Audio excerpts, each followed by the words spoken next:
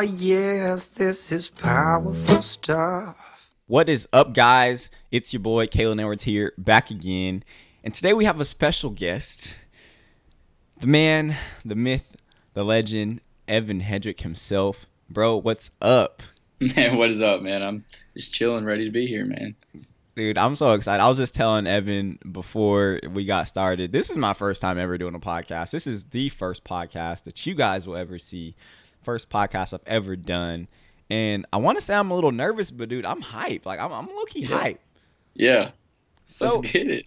for the people who don't know who you are, and let's just make a clarification. If you don't know who this legend is, you've been living under a rock. But for the You're people who crazy. don't know who you are, Crazy. who are you and what do you do? Okay. Well, my name is Evan Headrick. I'm from Kingsport, Tennessee. I go to a community college called Northeast State. I'm studying psychology with a minor in Bible. I want to be a biblical counselor. Plan a church also in the near future with my man Blake Sanders.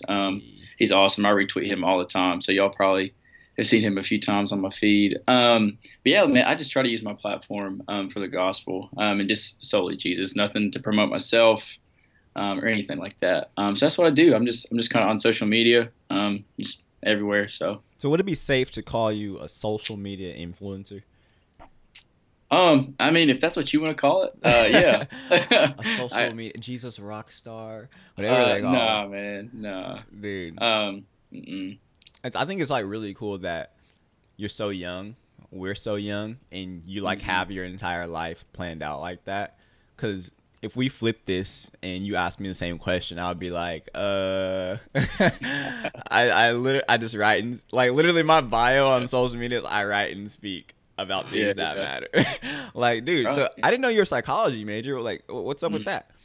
Yeah, just so like, so my parents, they got divorced when I was in the seventh or eighth grade. And so I experienced like a lot of like, just hurt from that. And so I know like growing up, just experienced a lot of pain, a lot of heartache. And so I want to be the friend that somebody runs to when they just made the biggest mistake of their life, or if they're just feeling like down, depressed, like they have no way out, they're hopeless. Just to give hope to the hopeless, just with the gospel, because that doesn't come from anywhere else. And so I just want to provide that safe haven for them. And that's what we want for the church. My friend Blake and I, like I told you all a few minutes ago, we want to call the church Anchored Church, where broken people can find hope that's anchored in the gospel. That's good, man. And so, so we're really excited to see how like God uses that. He's kind of he's already like paving the way, kind of putting some puzzle pieces together. So we're just trying to be faithful and obedient to what He's calling us to do. And I think it's cool that you and Blake, like, you guys actually already have experience with planting churches, don't you? Yeah, we've helped out a lot, and like with like summer missions. He went over to Portland. We have a church plant in Portland, Oregon, and he went over there and helped for a summer. I've done a few things like just like week-long mission trips, just helping out a church in Cleveland, in Denver. I think that's it. But yeah, we have some experience with it. I remember having this conversation with Evan. How long have we even? I can't really say we've known each other because we haven't like formally met in person. Thanks to me being a flake and like not going these events. But we haven't like formally met in person. But I've known about Evan for a long time. I came across Evan on Twitter, and this was probably like 4 years ago. And I was looking at this dude straight killing it, like just tweeting this straight fire, and I'm just like, who the heck is this? So I started going down this guy's timeline. I would literally like copy and paste this dude's tweets, and I'd just like save them on my phone, save them in my notes, and whenever like something would be going wrong, whenever I need some encouragement, I'd have that. He probably didn't even know that. This is news to him. Man. But then I don't know how we ended up getting connected, but I remember I was working at this Christian restaurant, and then we had like our first call. This was like what, 3 years ago? Yeah, something like that, man. Dude. Yeah, it was really, really early in like this whole Twitter, and we'll talk about like the whole Twitter Christianity, Christian Twitter accounts, Christian Anonymous. Because I had a Christian Anonymous account, and I saw this dude killing, and I'm just like, well, I don't need to hide behind this anonymous account anymore. I can just show my face and just show people what's up, show them like what it's really like. So that's how I came across my man. And I remember one of the first conversations we had was just like, it was just straight real. And you don't see that type of authenticity, that type of vulnerability in a lot of people. And it's not even just because Evan's a cool dude, but when I saw that in him, I was like, you know what? There's something different here. This is a relationship that I should invest in and try and foster. And I'll admit, I haven't been the best at keeping in touch. I haven't been the best at making myself available or, meeting in person. But Evan's never pushed me away. He's always been there. And this is a cool dude. I vouch for this guy. I appreciate this. I'm just talking, my man. No, he's over here. He's getting all happy. Great. But what I wanted to ask you was, I remember some of our really early conversations. You've always had this heart for people, and early on, you talked about doing the church plants and just being there. Does some of that stem from just personal experiences where you kind of needed someone to be there for you, and maybe they were there, or maybe they weren't? But what made you really realize that, sometimes people just need a person to talk to that they can open up to and trust?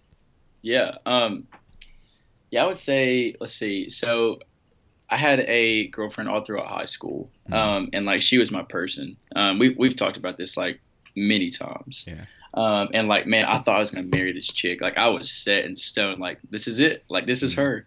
And so we broke up. I think it's actually about a year ago in August. We were kind of off and on, but we fully ended it last year. And so I hit rock bottom, man. Rock bottom. I didn't want to do anything with my life. I just wanted to come home, sleep, watch Netflix, just do whatever. I wasn't feeling just any love, acceptance from anything else. I wouldn't want to read my Bible. I wouldn't want to go to church, Bible study, just whatever it was. I was just in the valley, man. And my friend Blake, and even you as well, you guys were just there. You'd always be texting me, hey man, how can I pray for you? What's going on? How can I do this? How can I do that? And I was like, oh shoot, these dudes seriously care. Yeah. And so this just goes back to what I was talking about before, just giving hope to the hopeless. So I said, I wasn't experiencing any love and acceptance and just the pursuit from anywhere else. And so it's just a reflection of what Christ has done in your all's life. And so I noticed that. And so I heard a pastor one time say, his name is Tolian Tavigian. So here's a little analogy. So picture people are out here drowning in the sea, in the ocean, and Christians are standing aside from shore, and we're throwing rocks for swimming advice. Oh, you need to do this, you need to do that, you need to do this. That's not going to save anybody. Jump in the mess and meet them where they're at and help pull them to shore.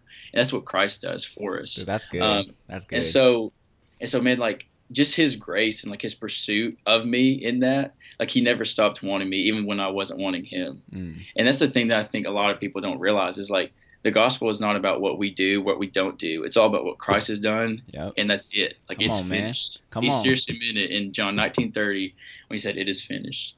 And so, because God turned his back on Jesus, Jesus is never going to turn his back on us. That's good. And so, just that grace and that pursuit of him that he showed me, that's what strived me for obedience. That's what strived me to get out of my mess. He pulled me out of my mess.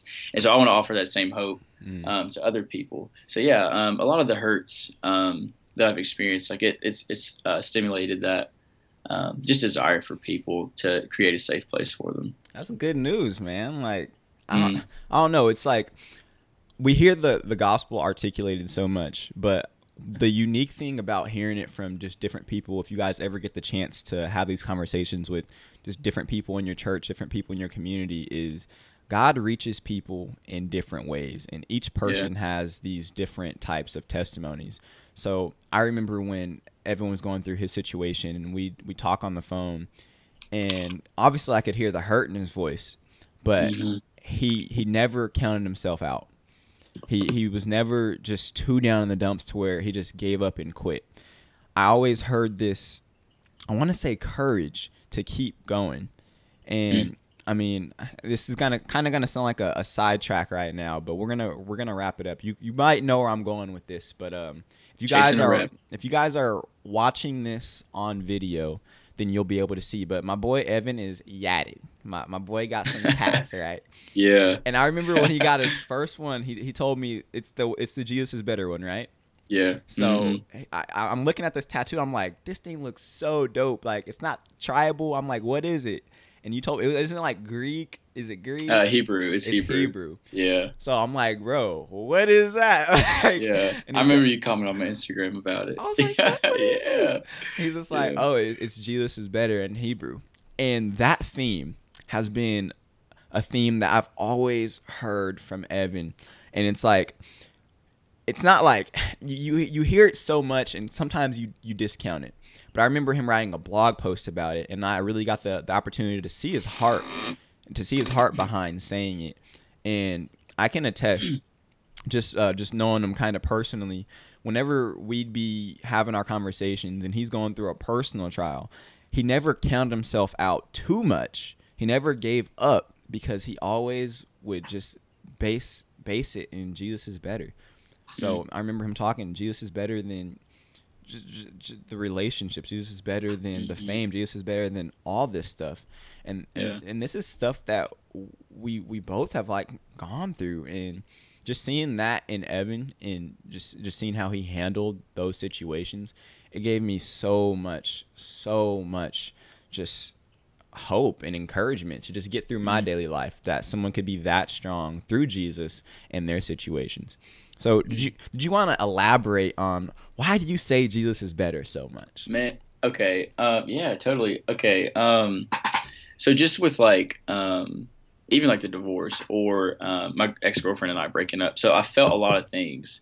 And just because you feel something about yourself doesn't mean it's true about yourself. And so I was buying into the lie that, I was like, oh, well, my ex and I broke up, so I'm not wanted. I'm not loved. I'm not forgiven, accepted, just whatever it is. And so those are the feelings that Satan would make me believe, and those are lies.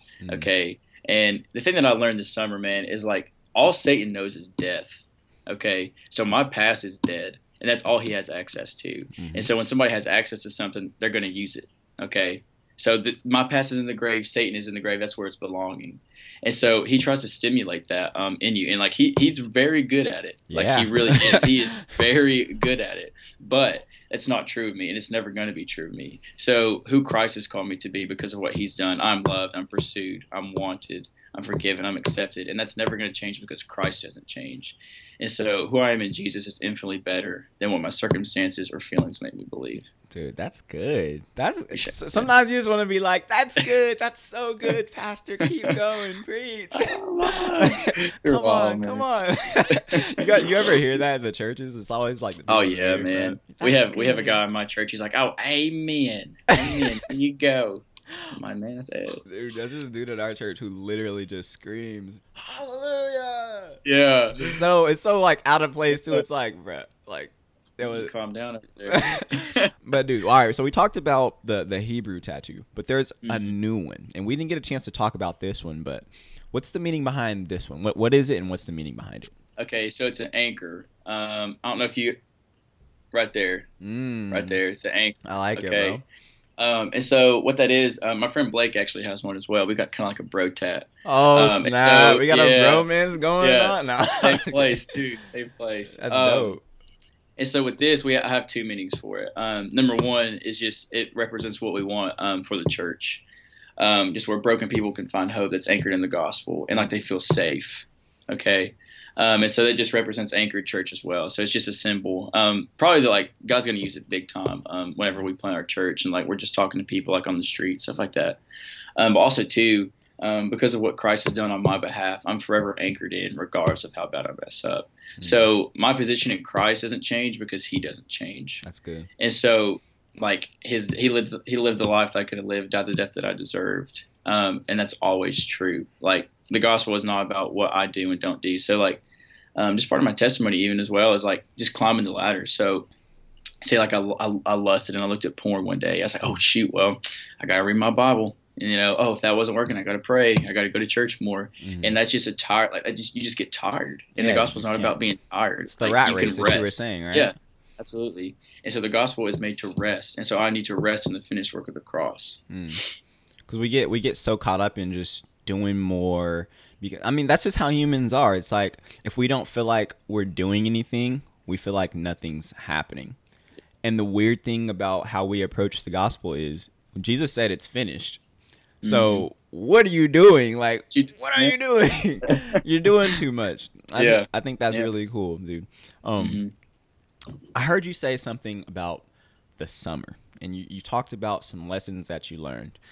I want to give, a couple minutes to give some context about where this summer came from and where you learned these lessons. I'll spill the beans a little bit. Evan was the camp counselor of the year at a camp. Wow. It's called the Fudge Camp. So you can give us a little bit more context in that. Okay. So it's actually Fuge Camps. Fuge. Oh my goodness. Fail. I've been telling everybody, it's the Fudge Camp. Oh, it's the Fudge Camps. She's at the Fudge Camps. Nah, it's good. Everybody thinks that.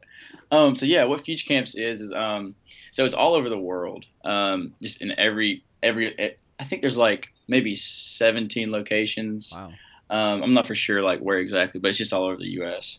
So what it is it's a Christian based camp. So for students, it's for a week, but if you're a staffer, you're there all summer. And so it's based out of Lifeway. And so what it is so I was a staffer. So I led Bible study for middle school and high school students each week. And after we'd leave Bible study, we'd go out into the city and we would serve. And so I was the children's track leader. So we'd go to an apartment complex, have a backyard VBS with them, just do like Bible stories, crafts, like kickball, just literally whatever it is. Like, it was really flexible. And like literally, man, it's unreal. I posted about it on my Instagram, and I'm seriously still at a loss for words. Like, I don't know how to comprehend what God did. Literally just seeing like Jesus set the captives free each week is just unbelievable. And so say we had like a hard day on site, like, your site kids weren't listening to you, or Bible study didn't go well, and like you feel like really insecure, like, okay, well, am I a bad Bible study leader? Am I a bad track leader? Like, what's going on? Are these kids Christians before they come to the camp? It varies. Some kids will be Christians, and some will be non-believers. So it's not like they have to act right in the groups or anything. Okay. No, yeah, we got walks from all different lives, and I love that. I'll tell you guys a little bit more about that. But so like I'd place my identity like in the day. Like if my day went terrible, I'd place it in that. Like, oh well, I'm a bad Bible study leader. Like none of my students responded well, or I'm a bad track leader. None of my site kids were cooperating with the Bible study, with the craft, like whatever it is. But when we come back, we'd get to have worship and a speaker. We'd have a different band, a different speaker each week. And so like I was feeling down. And then seeing Jesus set the captives free each night, like that filled my cup back up. And I was like, okay, like this isn't about me. Like my identity is not in how well my students responded or how well my kids you did that responded. Day or something. Yeah, because that's not what the gospel is. Like what I'm talking about, it's not in my performance. It's in Jesus' performance for me. And so, man, just being a staffer, dude, like you were literally Superman to these kids. Yeah. Like they will. So what we do on the first night when you come in, you meet your new Bible study each week, and you give them a card, and it has some questions like, do you consider yourself a Christian? What's the hardest thing you've had to endure in your life? And man, that is real stuff. Like, and it'd be like, so rate your life on a scale of 1 to 10 and why. And man, the hurt that these kids would come in here with, man, is hard. Like, it is really hard. And some of the stuff is like, like sexual abuse, suicidal thoughts, struggling with being homosexual, or just like whatever it is. And like they will come up to you and you won't even ask them about it. And they'll come to you and be like, hey, Evan, can we talk about this for a few minutes? And I'd be like, yeah, let's do it. And then I'm not going to share the name just for her sake, but one girl, she came up to me. I was just asking, I was like, hey, like, how's your week going? And she's like, oh, it's been good, but yesterday was really hard. And I was like, let's talk about it. I was like, why was it so hard? And so what we do, like, we have a nightlife, and we had 5 stations, so like a growth station where you pray. The entire book of Romans on this glass wall, they'd highlight a verse that stood out to them. And then we have 2 boards called Living by the Flesh and Living by the Spirit. And so they would write out what that means. And then it also have a board for their lost friends. And it's just a really emotional night. Like the Holy Spirit really just works in the hearts of his people on that night. And so she was saying that it was just hard because it brought a lot of the stuff from her past back into her mind. And I was like, and I read her track time card and I knew what it was about. So I was like, oh, like, what's going on? And she's like, well, she's like, I don't know if you know this, but I was physically and sexually abused by my father and my brother. And it's like, how do you even prepare to? I know it. And so I was like, okay. I was like, so talk to me about that. Like, does anybody know? Because I don't need to be the only one that knows. Like, this is a serious like deal. You have to report stuff like that. Mm-hmm. And so it's not an ongoing process anymore. But she was just saying, like, she felt like a piece of meat. And she was like, I've been coming to Fuge camps for the past 5 years, and you're the only staffer that has asked me about this. And so, like, immediately, like, I wanted to just start bawling my eyes out. But I was like, I can't. Like, I have to be strong right here and show her Christ and, like encourage her with the gospel. So it's just it's just crazy, man, how God works and how God, like, just chooses to use, like, just silly little me, like just little Evan, to encourage these students and give just hope to them. So I got to share, like, listen, I was like, you are a daughter of the King, and you are beautiful because you are His, and that is never going to change. And I was like, listen, I was like, you are wanted, you are so wanted, Dude. And you're pursued, you are loved, and, like, I was like, you are fearfully and wonderfully made. And I was like, just think about that, like, the creator of the universe, who knows all the stars by name, spoke the earth into existence. I was like, He calls you beloved. Because I just want you to think about that. And, like, she started bawling, and I was, dude, it's powerful, man. The motto for Fuge is life-changing camps, and it's seriously life-changing. Like, it's really cliche to say, but, like, God shows up big there, man. Were you ever a camper there? I was. Mm-hmm. I was a camper for, I think, like, maybe 4 years, something like that. So, yeah. So, like, you've been on the other side of it. You've had the counselors who've sown into your life and been there for you through hard times. I just remember. Go ahead. Oh, okay.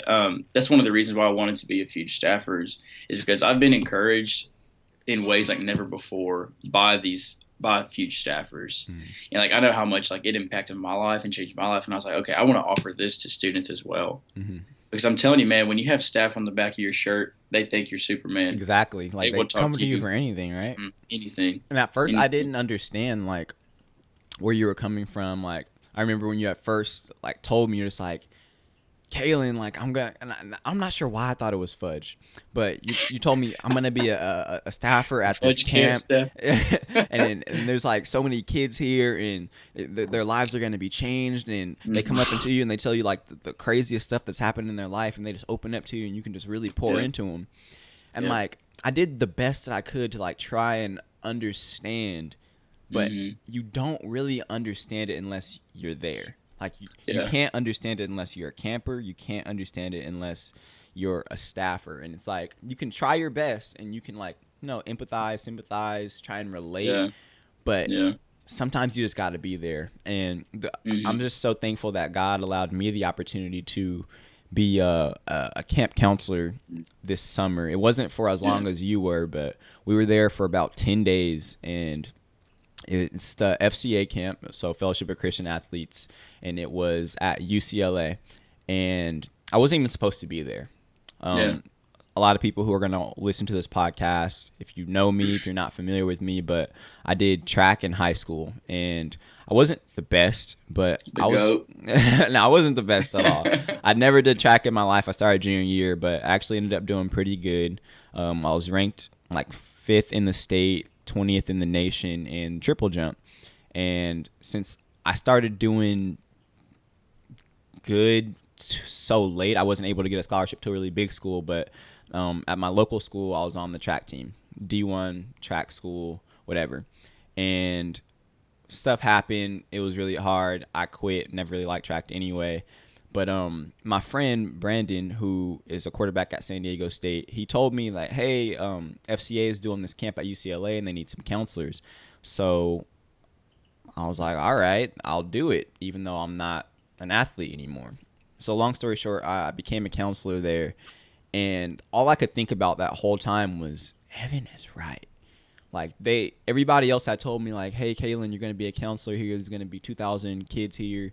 And you're going to have 10 campers that you're going to be with all the time, 24/7. You're their chaperone. It's the buddy system. You're always going to be with them. If one person has to use a bathroom, everybody's going to the bathroom with that person. If one person wants to go up to their dorm room because they left something, everybody's going up to the dorm room.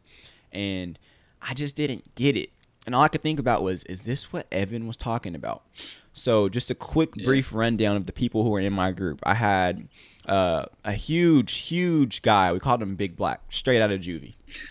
Literally, from juvie straight to this camp. I had this redneck kind of racist guy, right? Then I had this Muslim guy. I had a dude who was so belligerent. We think that he kind of had a condition, but he almost got kicked out of the camp last year for leaving his dorm in the middle of the night. And the other 6 people I had, they were generally pretty cool. Some of them were just not participating or anything. And I'm just thinking, okay, God, this is my first time at this camp. How am I going to deal with this? Everybody else who had done the camp for 5-6 years had already told me, Kaylin, this is your first time, but you've had the worst group of kids that we've ever seen. And I'm just thinking, why is God doing this to me? Yeah. And I tell you, from the first day, they were not opening up. But I'm telling you, on that last day, kids bawling their eyes out, sharing their stories. And at first, it's hard not to come off. It's because it was a group of all guys. And it's hard to come off as like, I don't know why they were doing the stuff that they were doing. Like, I couldn't understand. But when they gave me context into their life and when they told me the stuff that happened to them that made them the way that they were, you start bawling with them, dude. It's like, and you just let them know. And that's when you introduce the gospel to them. It's like, God loves you so, so much. You don't have to. I understand what happened to you. I can't relate to it. It's never happened to me, but I'm here with you right now. I'm here hurting with you right now. You don't have to keep going down the same life that you were going down. And these are teenage guys who just want to play football, but they're in the wrong neighborhood. A lot of them were from the inner cities in LA. So they're underfunded. Their parents don't have a lot of money. So they grow up in these poorer areas. And with the poorer areas comes more crime. They're exposed to more things. And I haven't grown up like that. I've never been exposed to anything like that. So I just really felt like God was just using these kids to, I was teaching them a lesson, but they were also teaching me. And I thank you, Evan, for even letting me know that, you can be a counselor at these camps, because I promise you, if you had not told me earlier in the year that you got the opportunity to be a counselor, I would have never done it, because it wouldn't have even been in my head. Like, even my friend telling me, oh, you can be a counselor, I wouldn't have even done it, because I'm like, I don't know anybody who's done it before. But then I thought of you, and I was like, you know what? I'm going to have to do it. And just being there for those kids, man, it's literally life-changing. So thank you for that, man. Thank you. Yeah, I appreciate that. Yeah. Wow. My heart is just so encouraged, dude. Wow. Dude, I'm building you up. I'm here to build you up, man. Yeah. I'm here to build you up. And that, even saying that, it takes me back to some of the conversations I had with the guys at the camp. But I'm sorry, dude, but we got to move on. Let's do it. So I know it's my understanding at these camps that you gotta keep your information private. You can't really let them know who you are, what you do. Maybe you can tell them at the end, but I find it really hard to believe that your campers knew that you were a superstar on the internet. I'm done, man. I'm just building you up so much. You're crazy. They didn't know, right? You're crazy.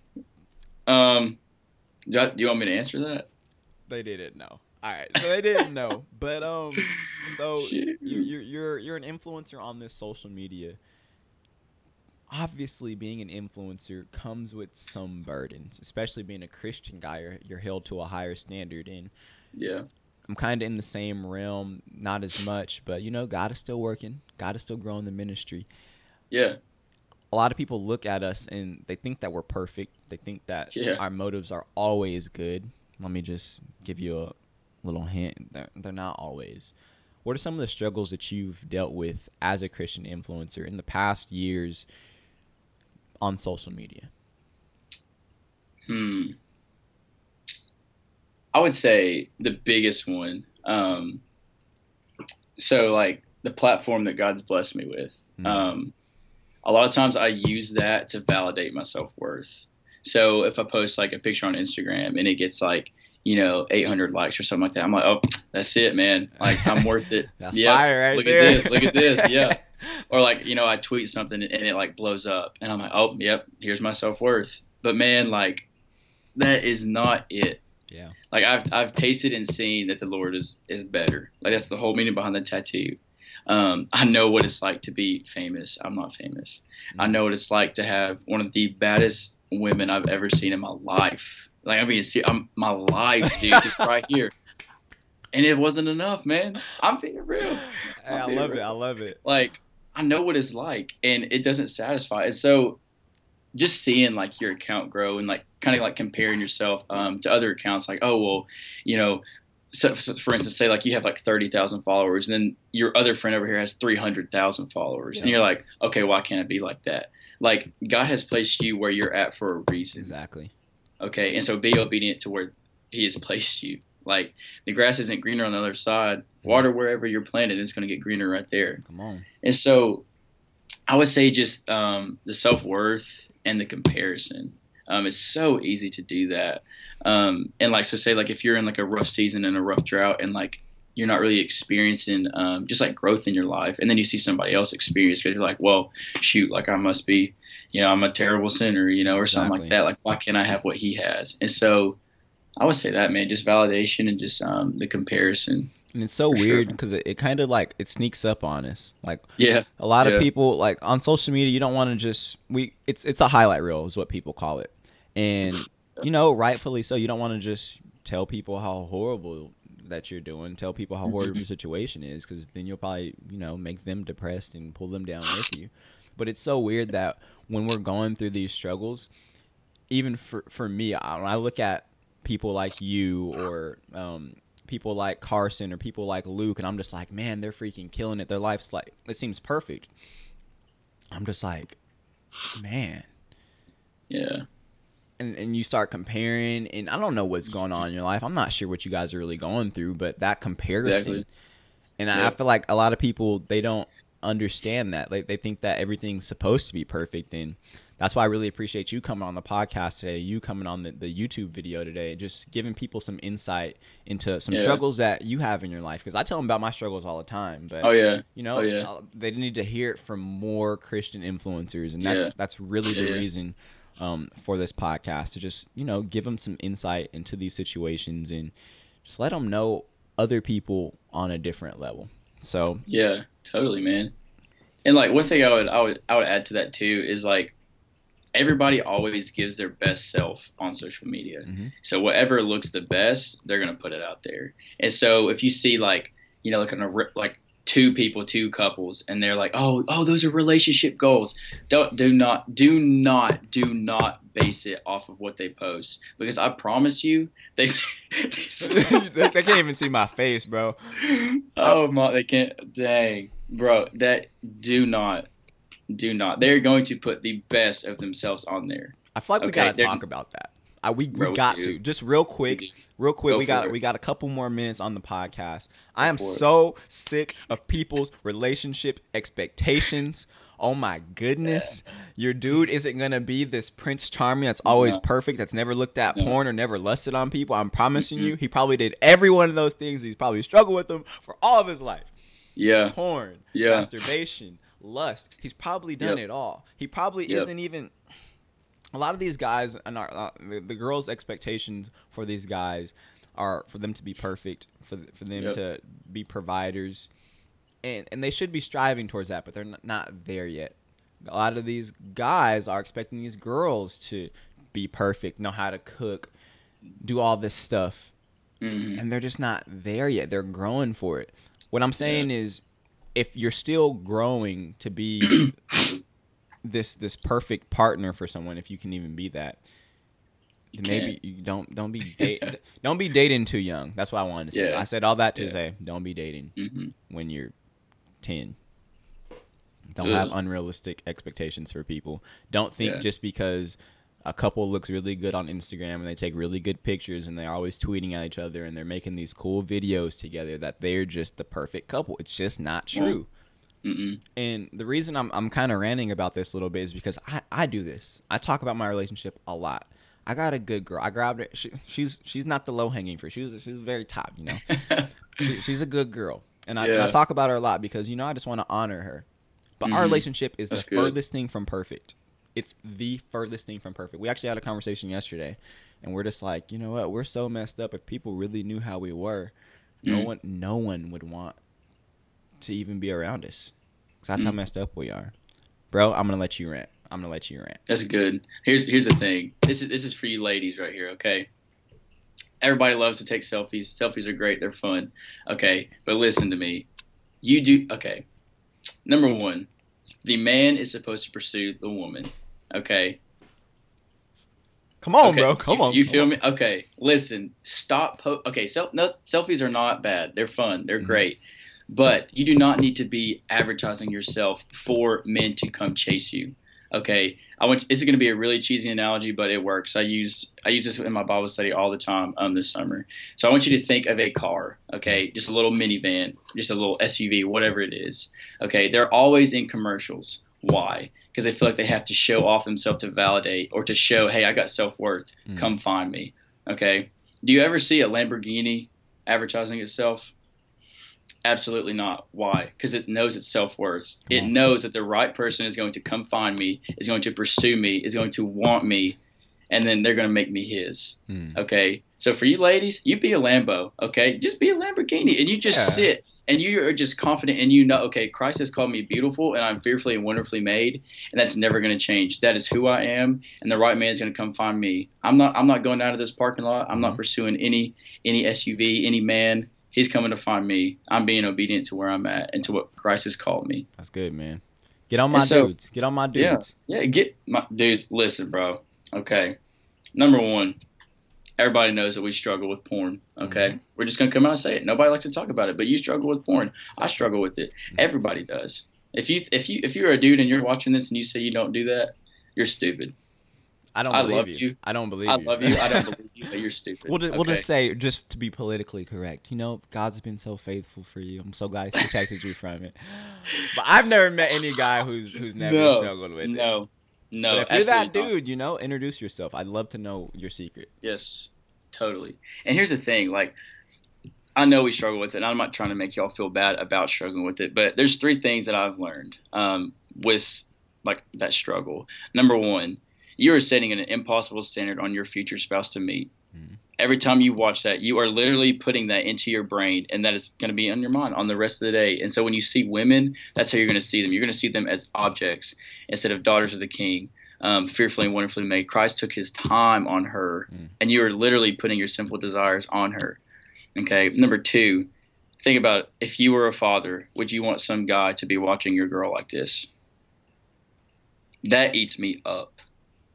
If I, like, later on down the road, and if I have a future daughter, whew. Dude, I get chills, and it's hot in Bakersfield. Yeah, right? I'm taking your kneecaps out with the baseball Exactly. bat. I'm thinking the shotgun. I didn't want to say. I wanted you to say it first, but somebody's got to die. Like, I'm just okay. Like, and I don't think also too, like, this is just speaking from past experience. If I'm going to be completely real, like, that was a huge issue with me and my ex. Like, I was really in bondage with pornography for a while. And so because I wasn't treasuring Jesus the right way, I could not treasure her the right way. So if you are in bondage to that, you're not going to be able to treasure your girl the right way. And you're also not going to be able to find one, okay, because you're not going to know what to look for. Exactly. Okay, so like there's a Proverbs 31 woman out there, praise the Lord for them. Keep doing you, girl. You're out there somewhere. But like, you won't know what's right and what's wrong. You're going to be so just caught up in your fleshly desires that you're going to miss possibly the girl that Christ has put in your life. Exactly. Like right in front of your eyes, you know? And so I'll just, for you dudes, man, like, being a man of God is the most important thing that you'll ever do in your life. I don't care what job you have. I don't care what wife that you marry, whatever it is, what sports you play, if you go into the professional college, whatever it is. Being a man of God is the most important thing you'll ever do in your life. So strive to be in that, man. Like, have accountability. Pursue wisdom from older people in your church or your father figure or whoever. That's the blueprint right there. I mean, there's not much more you even have to say regarding it. The reason I wanted to talk about it just really briefly at the end was, and you noticed this too, I'm sure, just coming from the Christian influencer point of view, seems like when we tweet about relationships, when we write about relationships, when we make videos about relationships, those get the largest responses. So based off of that, that's letting me know that that's what so many people are. So, I mean, that's what they want to know about. That's what they're consumed by. And I'm not saying that it's the most important thing in the faith, but obviously it's something that's big if that many people care about it. So with that comes a lot of responsibility. And like Evan said, guys, girls, pursue wisdom biblically from people in your church. Don't get around getting relationship advice from people who ain't never been in relationships if it's not biblical. Don't do it. Because we can, like, if we've never been in a relationship, we can give you biblical relationship advice. But when it comes down to like struggling with like lust and you want someone who's really been there in the relationship, you probably be better off asking your parents, maybe asking an older couple in the church. Get it from people who've been there and stop listening to these young bucks who they set, and this is where the spawn of this relationship goals stuff has come from. I don't want to have relationship goals of 2 15-year-olds on the beach swinging around like everything's just going good. I need some girl who, whenever something's about to go down, I need somebody that's going to pray for me. I need somebody who's going to be there for me in the struggle, because there are struggles. We need realistic relationship goals, and you'll find those emulated in the Bible, and you'll find those being lived out by people in the church. That's all I'll say about it. Mic drop. Mic drop. Literally drop the mic. Yeah. But dude, I don't know. We started off by saying the church plants. I wanted to kind of go back to that a little bit. I really don't want to go too much into calling, but what do you feel your calling is?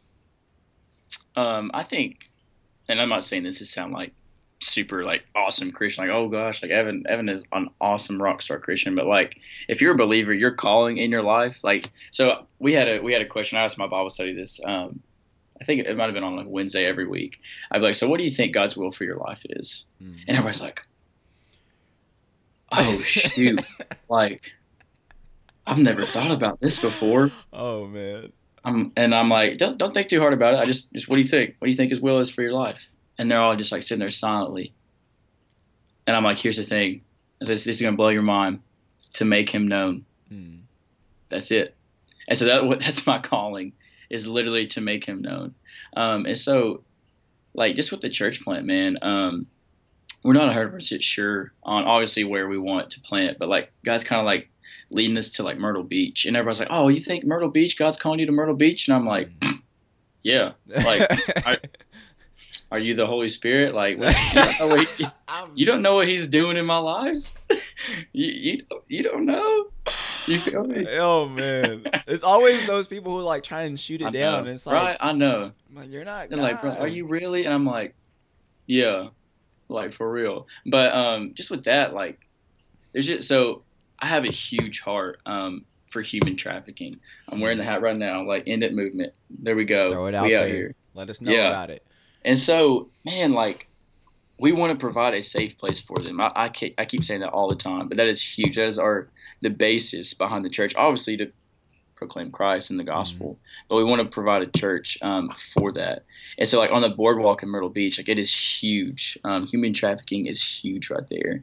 And so, like, my friend Blake's fiance, like, that's what she wants to do. She wants to be like a counselor for women and children who come out of that. And I'm like, it's huge in Myrtle Beach. And obviously, like, it's huge, like, in other places too.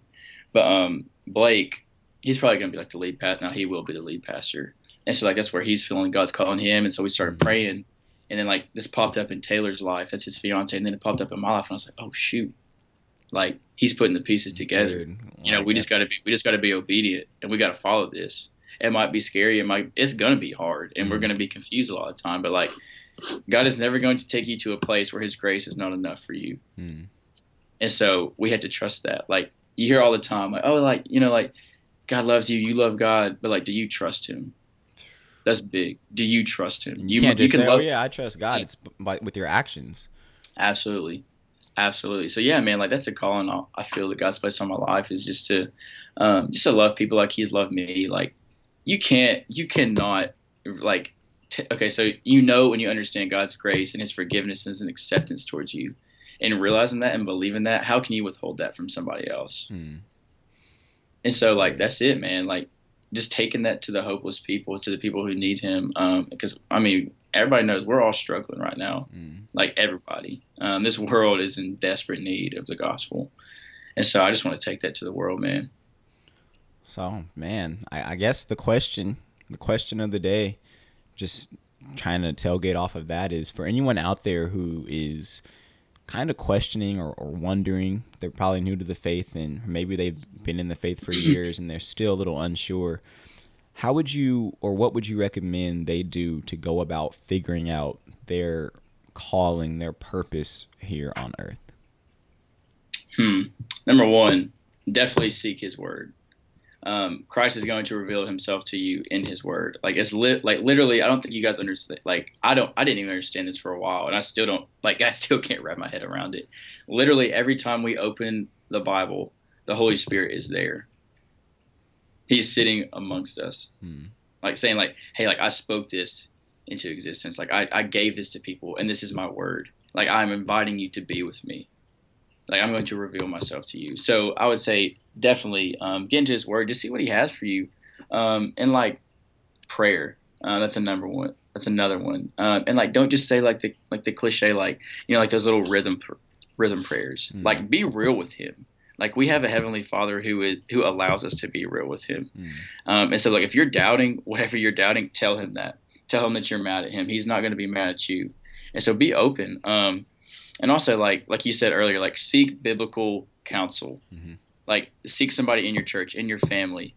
If you have a mentor, like that's older, like a friend, like say like, hey, like I'm really new to this. I want to discover like what God's calling in my life is. Like, where do I start? What do I do? And have them help equip you, because following Jesus was never meant to be done alone. Like we were made for community. And so you're gonna like that. And that's what's helped me is like I got really plugged in with like.